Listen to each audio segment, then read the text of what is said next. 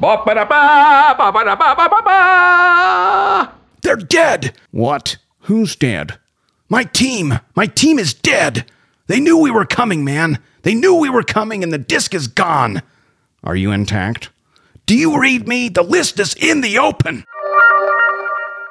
Welcome back to Should You Watch This with the Popcorn Priest, the weekly podcast where movie enthusiasts, ex-movie theater projectionists, new and old friends take the time to talk about a movie that we just watched and answer that very question, should or shouldn't you watch this? Welcome back, Dan, for part 2 of our Mission Impossible as we kick off the review of 6 movies. And remind the listeners, you have never seen Mission Impossible or any of them, to be exact. I had not. I was the last person on the face of the planet. Yeah, you mentioned that last week.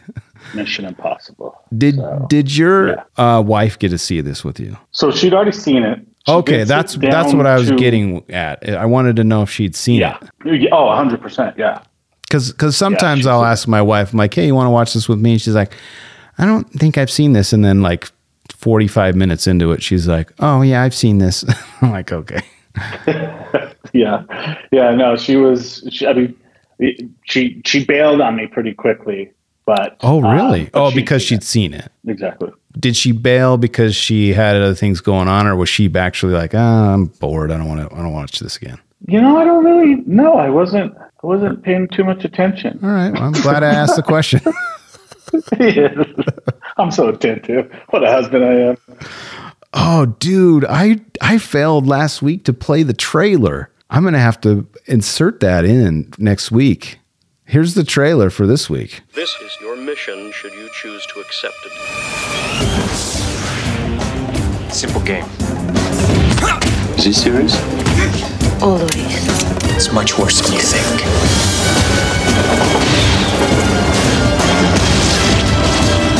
I can understand you're very upset. You've never seen me very upset. This tape will self-destruct in 5 seconds. Rated PG-13. Yes. I'll have to insert the other trailer, but yeah, there's trailer number 2 for Mission Impossible. While we're on the trailer for this is so good. Oh yeah, dude. All the trailers that I looked up are amazing. Yeah, like this is one where it genuinely, because I remember when it was coming out and seeing these trailers and thinking, man, that's got to be awesome, but just never got to it. I mean, there was a lot going on. Last week we talked about the Rock, Independence Day, awesome films that were out, and that was just top 4, Right. Let's get into popcorn trivia. Let me tell you something, pendejo. All right, I got 3 amazing trivia points. Again, I cherry pick these because the stuff that I think are interesting. But I'm the surrogate for the audience. Like, I'm just a regular guy as well. But, I'm not a regular guy. I'm the popcorn priest. But number one, while filming the famous scene where Tom Cruise drops from the ceiling and hovers inches above the ground. Reminder, this is spoiler zone. Part 2 is always spoiler zone. Cruise's head kept hitting the floor until he got the idea to put coins in his shoes for balance. That's cool. I mean, I maybe would have done ankle weights or something, but okay. Yeah, throw coins. Some, they were in London, so he threw in some sterling pounds, and threw in some coins. Yes. Yeah. The scene in which the water tank explodes and Ethan Hunt escapes from the aquarium restaurant were shot at 2 different locations. The tank explosion and Hunt's jump through the restaurant window were shot at Paramount Studios, same place where 007 is shot. The portion of the scene in which he's running into the street with the water running behind him were actually shot in Prague's Old Town Square. This arguably was the starting point for Tom doing his now death-defying stunts. 16 tons of water were released in that scene. Awesome scene. And we might touch on it again later, but the director was like, I don't really like how they shot, because they shot it with a stunt double, and it wasn't liking how it came out. So Tom's like, I'll do it. And then it was way better with Tom. doing it. He's incredible with the stunts. Yeah. This one is kind of interesting. Last motion picture from a major studio to be released for home video on Betamax format. Okay. I mean, Yeah. 1996, we still got Betamax coming out, I guess. Yeah, man, I'll tell you what. Doesn't it harken back to the days of Blockbuster and how incredible Blockbuster was? I know we've talked about it before, but Blockbuster was it, bro. I mean, any video store was it. Like, Yeah. the idea of like at least putting on like clothes and going, like, granted, you might have sweatpants on, but you're at least, Most people did. You got to go out and you're going to grab some snacks on the way home, but you got to go and like peruse the selections and The new releases. new releases. Dude. You go talk to the So awesome. cool person at the back who was like Quentin Tarantino. blue You're shirts, like, what should I get this weekend? And they're like, oh, go over here. Or some cool places had like, Jerry's Picks. And Right. you like you're like, oh, I want to see that. And being able to like look at the back and check out the description and the images. Like, I don't know, what's the difference between that and scrolling on Netflix? The difference is you effing find a movie when you go to Blockbuster. On Netflix, you scroll for 35 effing minutes and don't find anything. Yeah, because when you're like physically at a location, you're kind of looking at the clock and you're like, we got to get home and start this movie. Well, but not just that. Like in a Blockbuster, you have 150 movies to choose from. But for the most part, you're going to gravitate to the 15 new releases. Yeah, there's less. That's right. And of those 15 new releases, 2 or 3 of them are going to be sold out. That's you might have to go up to the desk and say, hey, did anybody return this? And they have to rummage through the bin. Yeah. And then they have to check to see if it was rewound. So, like, and if you knew a guy, you're like, hey, did you save me a copy of The Eraser? No, yeah, I got one right here. Yeah, man. So, like, but with Netflix, and I bring up this meme that my father sent me about the, we've got 45 minutes to kill. What do you want to do? The guy says, let's get on Netflix and try to find something to watch. Well, and that's how it is. I know you bring that up, but it's funny because when you go to the store, when you went to the store to pick a movie, you picked one. You left with something. And there's multiple times. You usually left with 2 or 3. Yeah, multiples. And then you'd get like a new release and then something you're like, oh, I haven't seen this in a while. And you get 2, right? But you scroll for 35 minutes to your joke, 40 minutes. There's times where I've sat there for that long and then I'm like, I'm going to go do something else. And I don't even watch anything. It happens all the time. And the other beauty was when you went as a family to Blockbuster, everybody got to go pick their own movie. Oh, yeah. It was seriously like just a magical thing to do. And like the smell, bro. Simpler times. Yeah. It smelled like they usually had popcorn and they had like, it smelled delicious.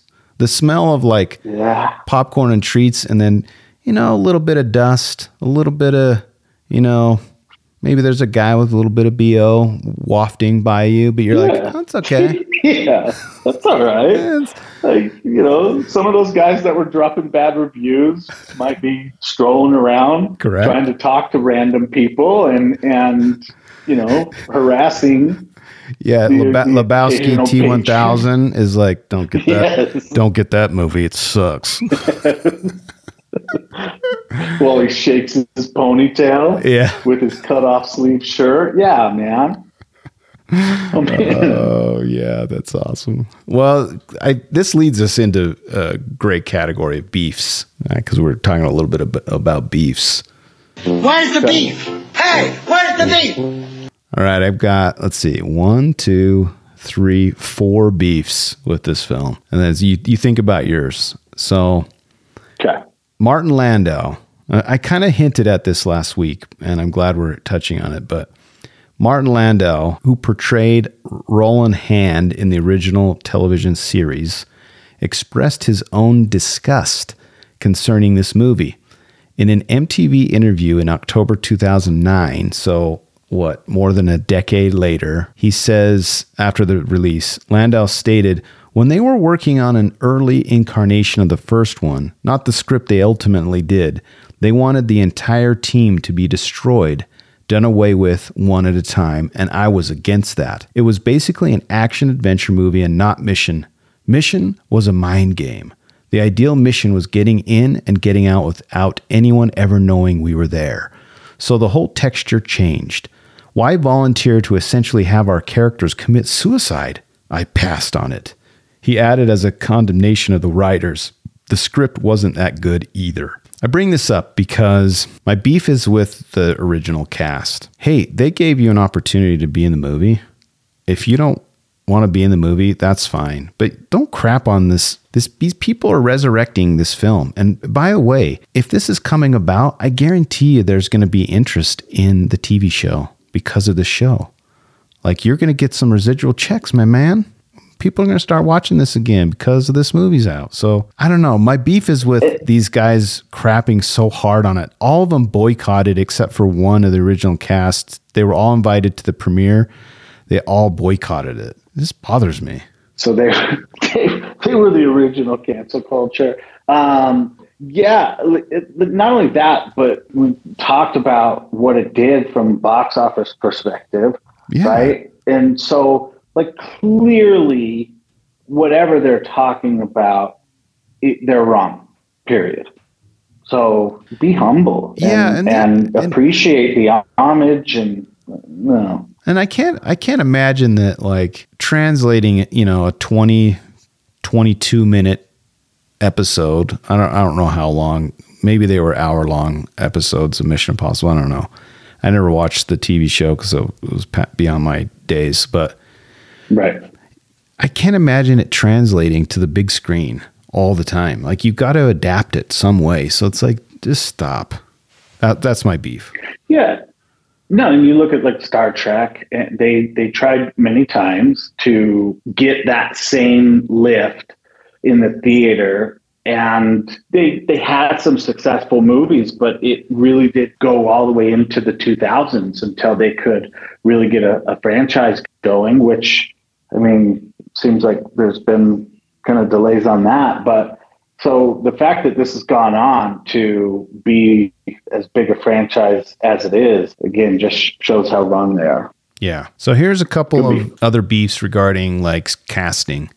So George Clooney was offered the part of Ethan Hunt, but he turned it down to work on One Fine Day. And we just watched From Dusk Till Dawn with Clooney in it. So I feel like, yeah, he was great. Obviously, I want Tom Cruise playing Ethan Hunt, but that's a misstep for Clooney. Well, it's a misstep for Clooney, but I can't see Clooney in this role. Well, and I don't think it's going to be as cool as this movie ends up being. But I guarantee you it would have still made quite a bit of money with De Palma and, you know, all the people that were involved in it. But yeah, it's much better with Tom Cruise. I also think you would have seen a handoff on the franchise. Like, I think he might have gotten through 2 films, Clooney, but it would have handed off to somebody else. Yeah, that's true. It might have been. You're right. Here's some other casting: Bruce Willis, John Travolta, Nicolas Cage, Ralph Fiennes, and Mel Gibson were later considered for the part of Tom Cruise. And that word "considered," it, you know, is it's loose. It's a little loose, but obviously Tom Cruise got the role. And his whole production company bought the rights to do it. So some other roles people were considered for the part of Mr. Phelps was Al Pacino, Michael Douglas, and Robert Redford. What do you think about that? Michael Douglas would have been great. That's what I was thinking. I would have loved Michael Douglas or Robert Redford. Having, like, Redford would have been great. A guy that's, I mean, I know why they got John Voight, because you're thinking this guy's always a good guy for the most part. And it's cool because he becomes the bad guy. But, like, Robert Redford and Michael Douglas are, for the most part, always a really good guy. And so that would have been really cool. I think Al Pacino. I don't think Pacino could have pulled it off. Yeah. I really don't think so. Yeah, he probably would have upstaged it too much. Yeah, he's too big for it. His acting personality is too big for that role. But I think Douglas or Redford would have been really cool. So that's my beef. I like John Voight. He did a good job, but I think those guys could have made it better. Yeah. And then here's my last beef. And this is a big one. John McTiernan was the original choice for the director. Do you know what John McTiernan directed? No. 2 of the Die Hards, man. Oh, yeah. Like, wait, which ones? The first one and the third one. Yeah. So, yeah, like John McTiernan is my man, dude. What would it been a much different film? Yes. No. I think it would have. It would have been less spy-y. It would have been more action packed, I think. But it needs to be spy-y. I know. I realize that, but to see where the series has gone, the franchise has gone, it's going where John McTiernan would have started with, I guess, is what I'm saying. Okay. So that's my beef. Any other beefs you have? I will say this along the lines that you just finished with. Okay.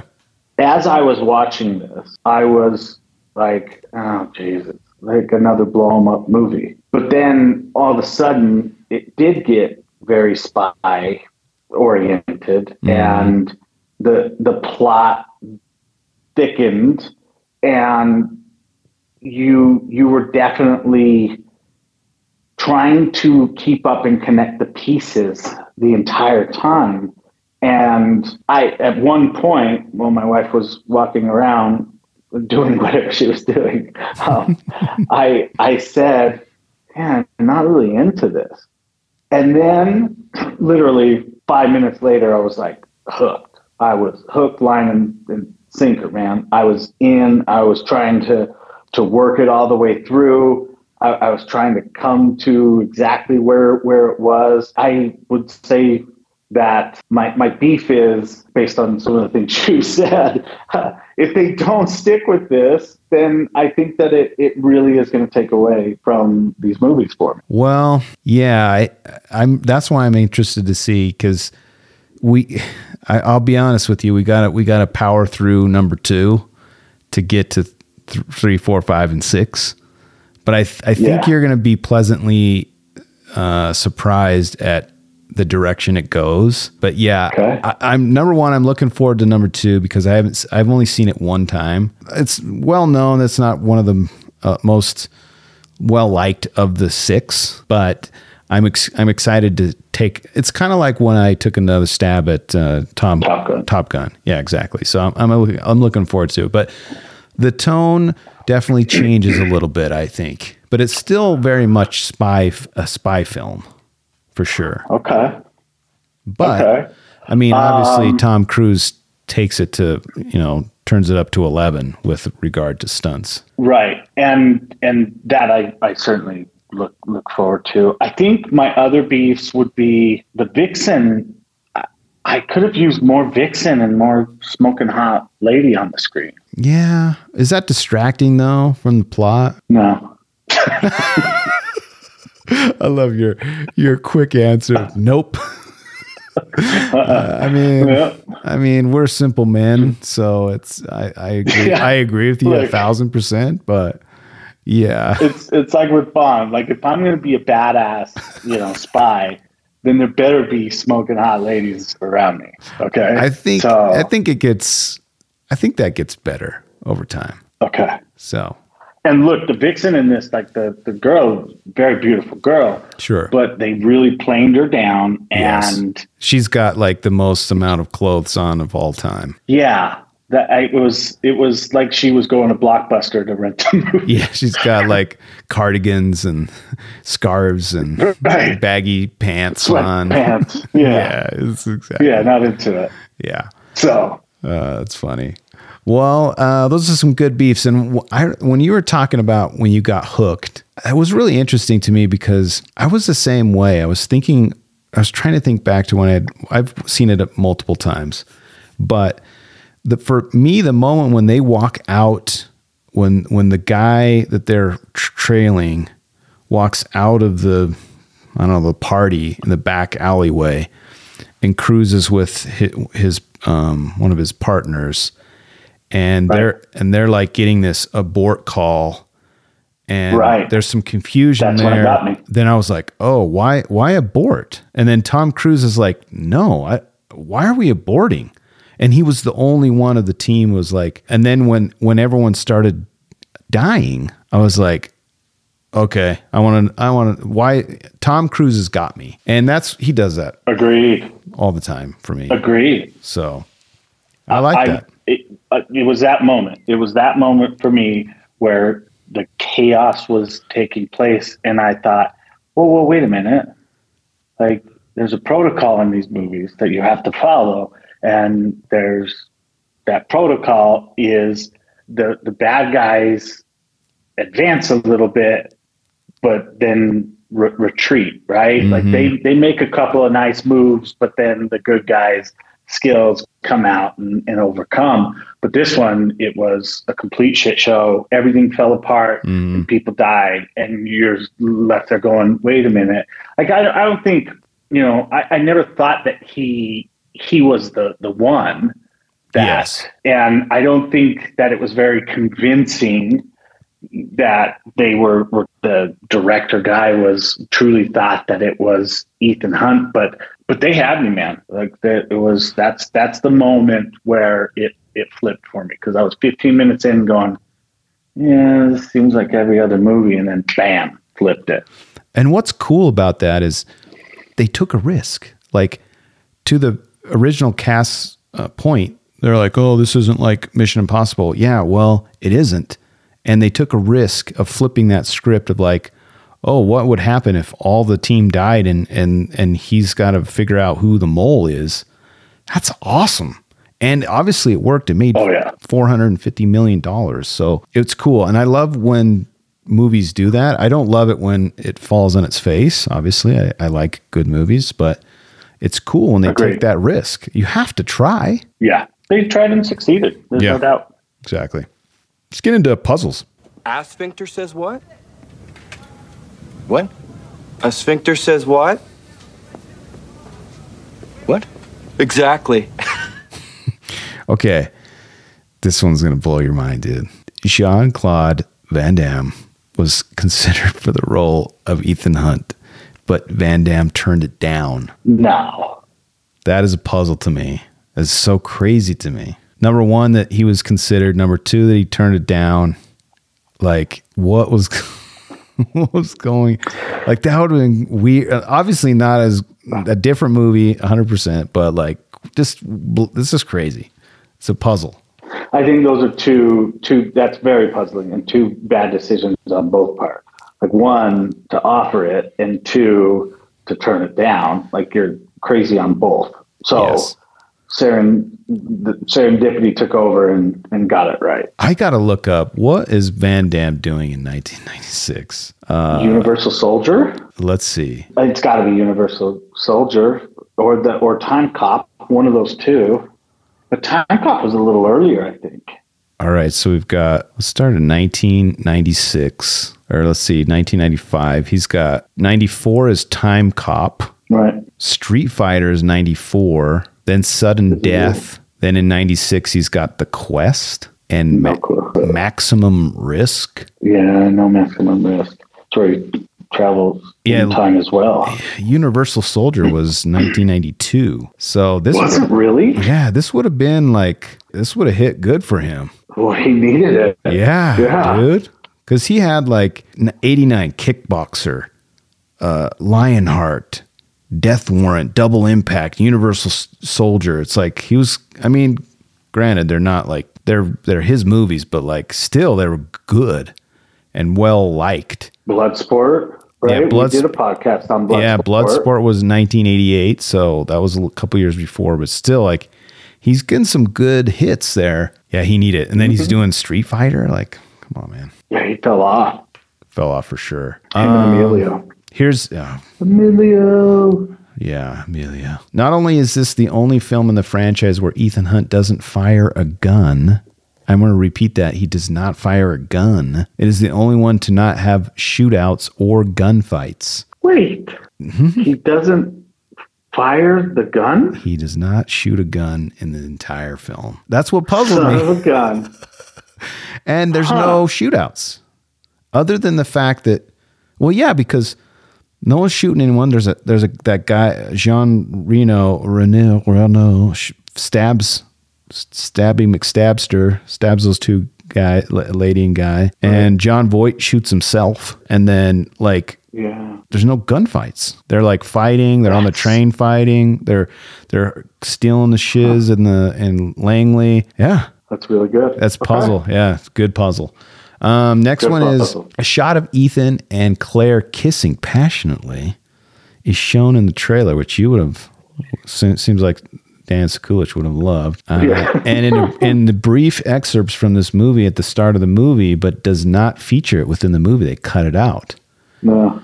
And guess who told them to cut it out? George Lucas. Or no, not George Lucas. It was Steven Spielberg said, "Hey, you gotta cut this out." Well, he came from right field to snuff out some smooching. But it was weird. That chemistry between them was kind of weird. Like I didn't really feel like Tom Cruise was into her. So I didn't. It was a good choice.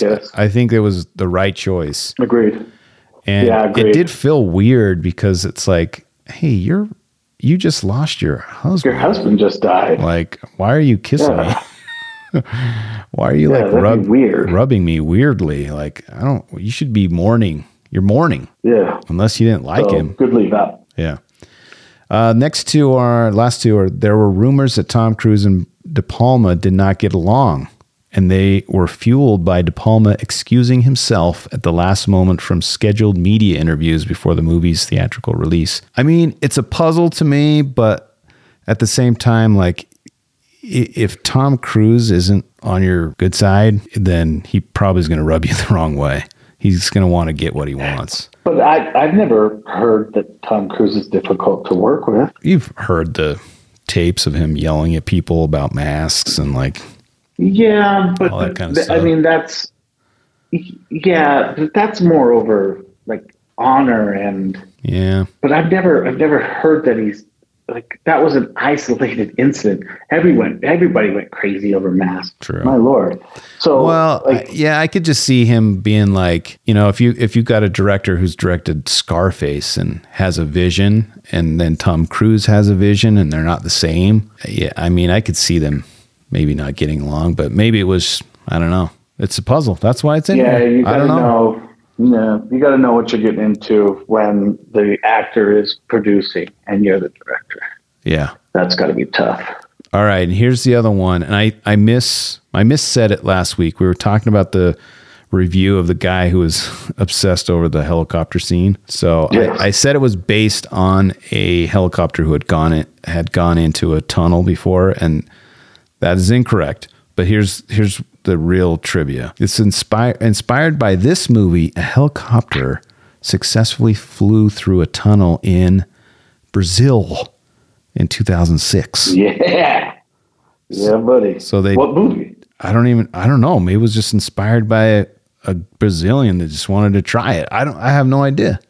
That's a puzzle. Okay. That's why it's in here, but it happened. Many Brazilians dispute the fact that the Wright brothers invented flight.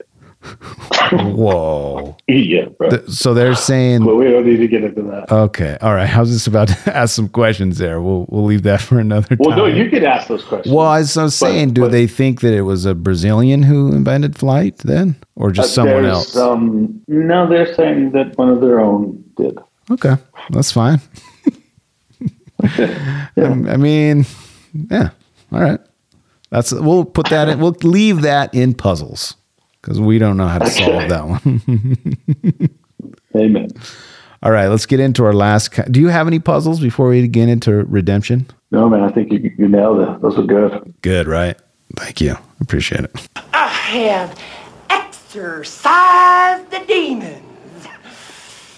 All right, I'm looking forward to your redemptions. I want to hear what you thought of this because you haven't seen it. But let me tell you what I plucked out of. Some of them are trivia based, but for sure I like this movie. So his name is Reza Badaye. The person responsible for directing more episodes of the original Mission Impossible television series than anyone else was asked by the head of Paramount Pictures to be present on the set for consulting and advising. The director, Brian De Palma, approached him and told him how much he had enjoyed the original series. He also added that the movie would be nothing like the television show, and that his presence on the set would only result in making both of them uncomfortable. Badier thanked him for his honesty and left the set never to return. I just thought that's awesome. That they're like, hey, this is what it's going to be. Probably not going to get along. We should probably part ways. And they're both like, all right, you're right. But do you think that's what led to the cast boycotting it? He has that conversation, gets on the phone, calls the old cast and says, you guys won't believe this. And then they're all like, whoa. You're not going to treat us that way. No, because this happened after. Because he was on this. Well, yeah, because this was first day of set. So they'd already. Right, and those guys boycotted previously. The premiere, I thought. Yeah, but that's after. This is when they were shooting it. The premiere is, months and months and months later after shooting and editing and the movie. Right, that's what I'm saying. So this guy's on set. Oh, you're saying the boycott after the fact. Yeah. Like he went back to them and said, hey, this is how the director just treated me. And then they were like, F this, I'm boycotting this thing. But what if RZA, he was like, maybe he had just had a mutual respect and was like, all right, thanks for telling me. I'm glad I not waste my time. No, I just liked it. I liked that the director's like, listen, we're doing something different here. So if you don't like it, pop off. I like it. Yeah, and it worked. One of the code names on the knock list is Maverick, which is a reference to Top Gun. I did not catch that. I did not notice that. But also very cool. Yeah. Okay. And this is might be a sad thing for you, but it's very cool for me. The only Mission Impossible film in the series to do the trademark masks with entirely practical effects. Yeah, I could take it or leave it. Oh, good. Okay. All right. Because that's like one of the main things of the TV show was them, being someone else and having masks. They do some really cool things with it in the next couple of movies, but this one. I know what you're talking about. I've seen the trailers and you can tell it's digitally. There's more digital stuff happening.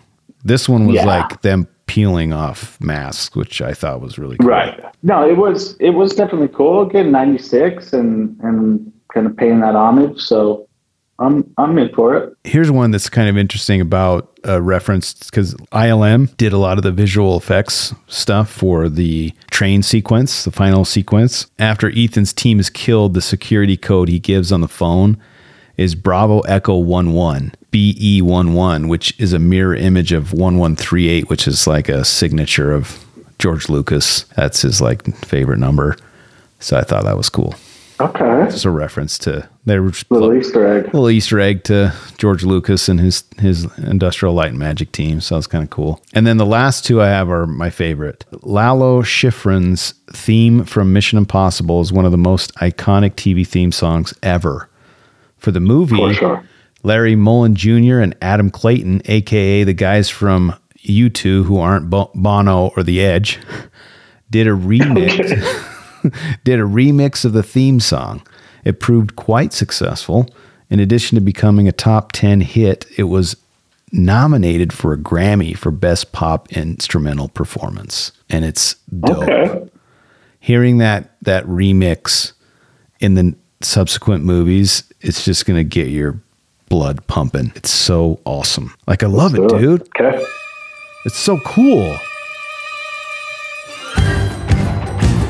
It's updated and dope. Oh man, I love it. Like when I was gonna pull the original one from the TV show. Just when you hear this one and the other one, it's the worst. It lays a little flat. It's like some guy in his basement like it's not as good. All right, here's the last one, and this is an homage to Tom Cruise for sure. The script that Tom Cruise approved called for a final showdown to take place on top of a moving train. Cruise wanted to use the famously fast French train, the TGV, but rail authorities did not want any part of the stunt performed on their trains.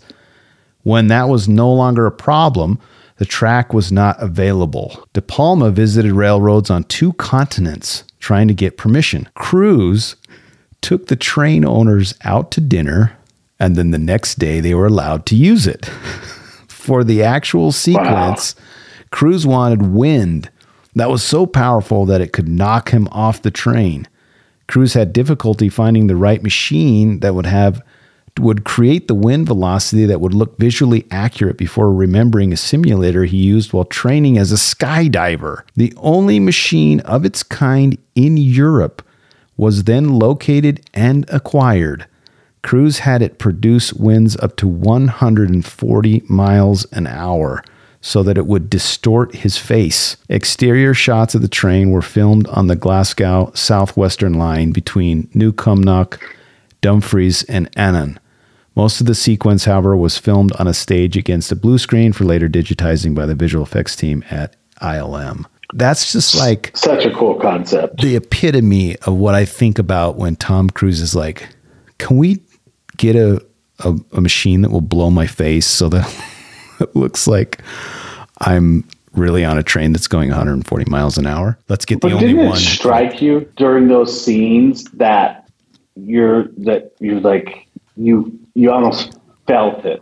Because too many times, like the detractors of this movie said in their reviews, like a helicopter can't go into a tunnel, right? Yeah. Like this felt, that's what you'd be up against. Yeah. Well, it's interesting because granted, the effects are from 1996 and maybe that you can see that they're in a green screen, but I think because of the fact that you see his face, I'm more drawn to his face and the fact that his face is moving like I would imagine his face would look like on a train moving that speed, that the rest of the stuff I'm not really I don't really pay attention to it as much, and it sucks me in more. Yeah. That's like my redemption. Good. So tell me about your experience. This is your first time with Mission Impossible. You love Tom Cruise anyway. Tell me about it. And then we'll finish the show. Tom Cruise fan. Yes. Yeah, Tom Cruise fan. You know that from previous pods. I talk about it often. I went in with high expectations. Okay. What I loved about this is I went in with not super crazy, unrealistic expectations. I went into this saying, of course I'm going to like the movie. Okay. I like movies, and I know it was successful. Okay. But what I loved about this is it brought me down to the point where I was like, damn it, just another movie like we talked about earlier. Yeah. And then, bam, just put the plug in and shocked me and got me right back up, and I was dialed the rest of the way. So I love that it grabbed me. Not many movies like this grab me because they truly, the Fast and the Furious, I don't know how you feel about that franchise. Great that it's been as successful as it is, but man, I stopped watching long ago because there's only so many things that you can do before I've seen the same movie over and over. And so it was refreshing to have. Yeah, you got it. How many have you seen of that movie? Because you might have given up too soon. I want to say 6, maybe 6 or 7. Okay. So, I mean, number 5 takes place in Brazil. I don't know if it really is in Brazil or filmed in Brazil, but it was cool. It was dope. The effects are amazing. But that movie, that franchise is crazy because it goes from 3 or 4 that are mediocre, and somehow with the 5th one, it takes it to a different place. But I agree. I get what you're saying. But I think with this one, it's anytime you give me a movie from this time period, we reference some of the things that went on back in 96 with Blockbuster and things like that. And so, yeah, it's the nostalgia of the time period. There was so much more innocence and in the world back in 96, and these cutting edge effects coming out, they still stand the test of time, which I think is amazing. It's really cool. Like watching it again, I didn't look at it and think, yeah, man, that's so like 70s stuff. Like it felt like it still played today. Yeah. So I mean, thought that was incredible as well. The only thing that I think might have, obviously it's dated, is the computer. I mean, you saw Netscape, the Netscape logo for the internet. So that obviously is lame, but you just have to accept it, what time period it was filmed at. Yeah, but it was, again, it met expectations overall, which I'm super happy about. What's your rating? I know we're going to rate these amongst all of them, but since it's the first one, just rate it as is. Large bucket. I'm agreeing with you on that. It's not a... You go large. I'm going large. Yeah. I'm going large. I'm almost teetering on golden bucket just because of the spy aspect of the film, the script, the intrigue, the rewatchability of this movie is really cool because watching it again with my wife was fun. Watching it with someone else is fun because you pick up on things and you see things a little differently. Right. So that's really cool. But yeah, I'm in it. Large bucket for sure for me. Yeah. Absolutely, and I'm stingy. You play a little fast and loose with them golden buckets, and I think I'm stingy.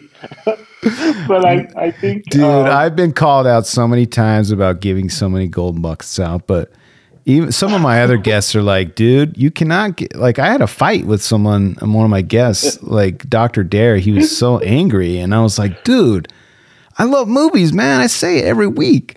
Like, I love them. This is fun. This takes me out of my life for 5 minutes. Loose. Yeah, a little fast and loose with them goldies. But no, large bucket for sure. Awesome. Anything we missed before we close Mission Impossible 1? Just looking forward to going through all of them. And I really do think it'd be amazing to lead up to 7. Is it 7 or 8? It'll be 7. Yeah. Part 7, okay. 7 part 1, :1.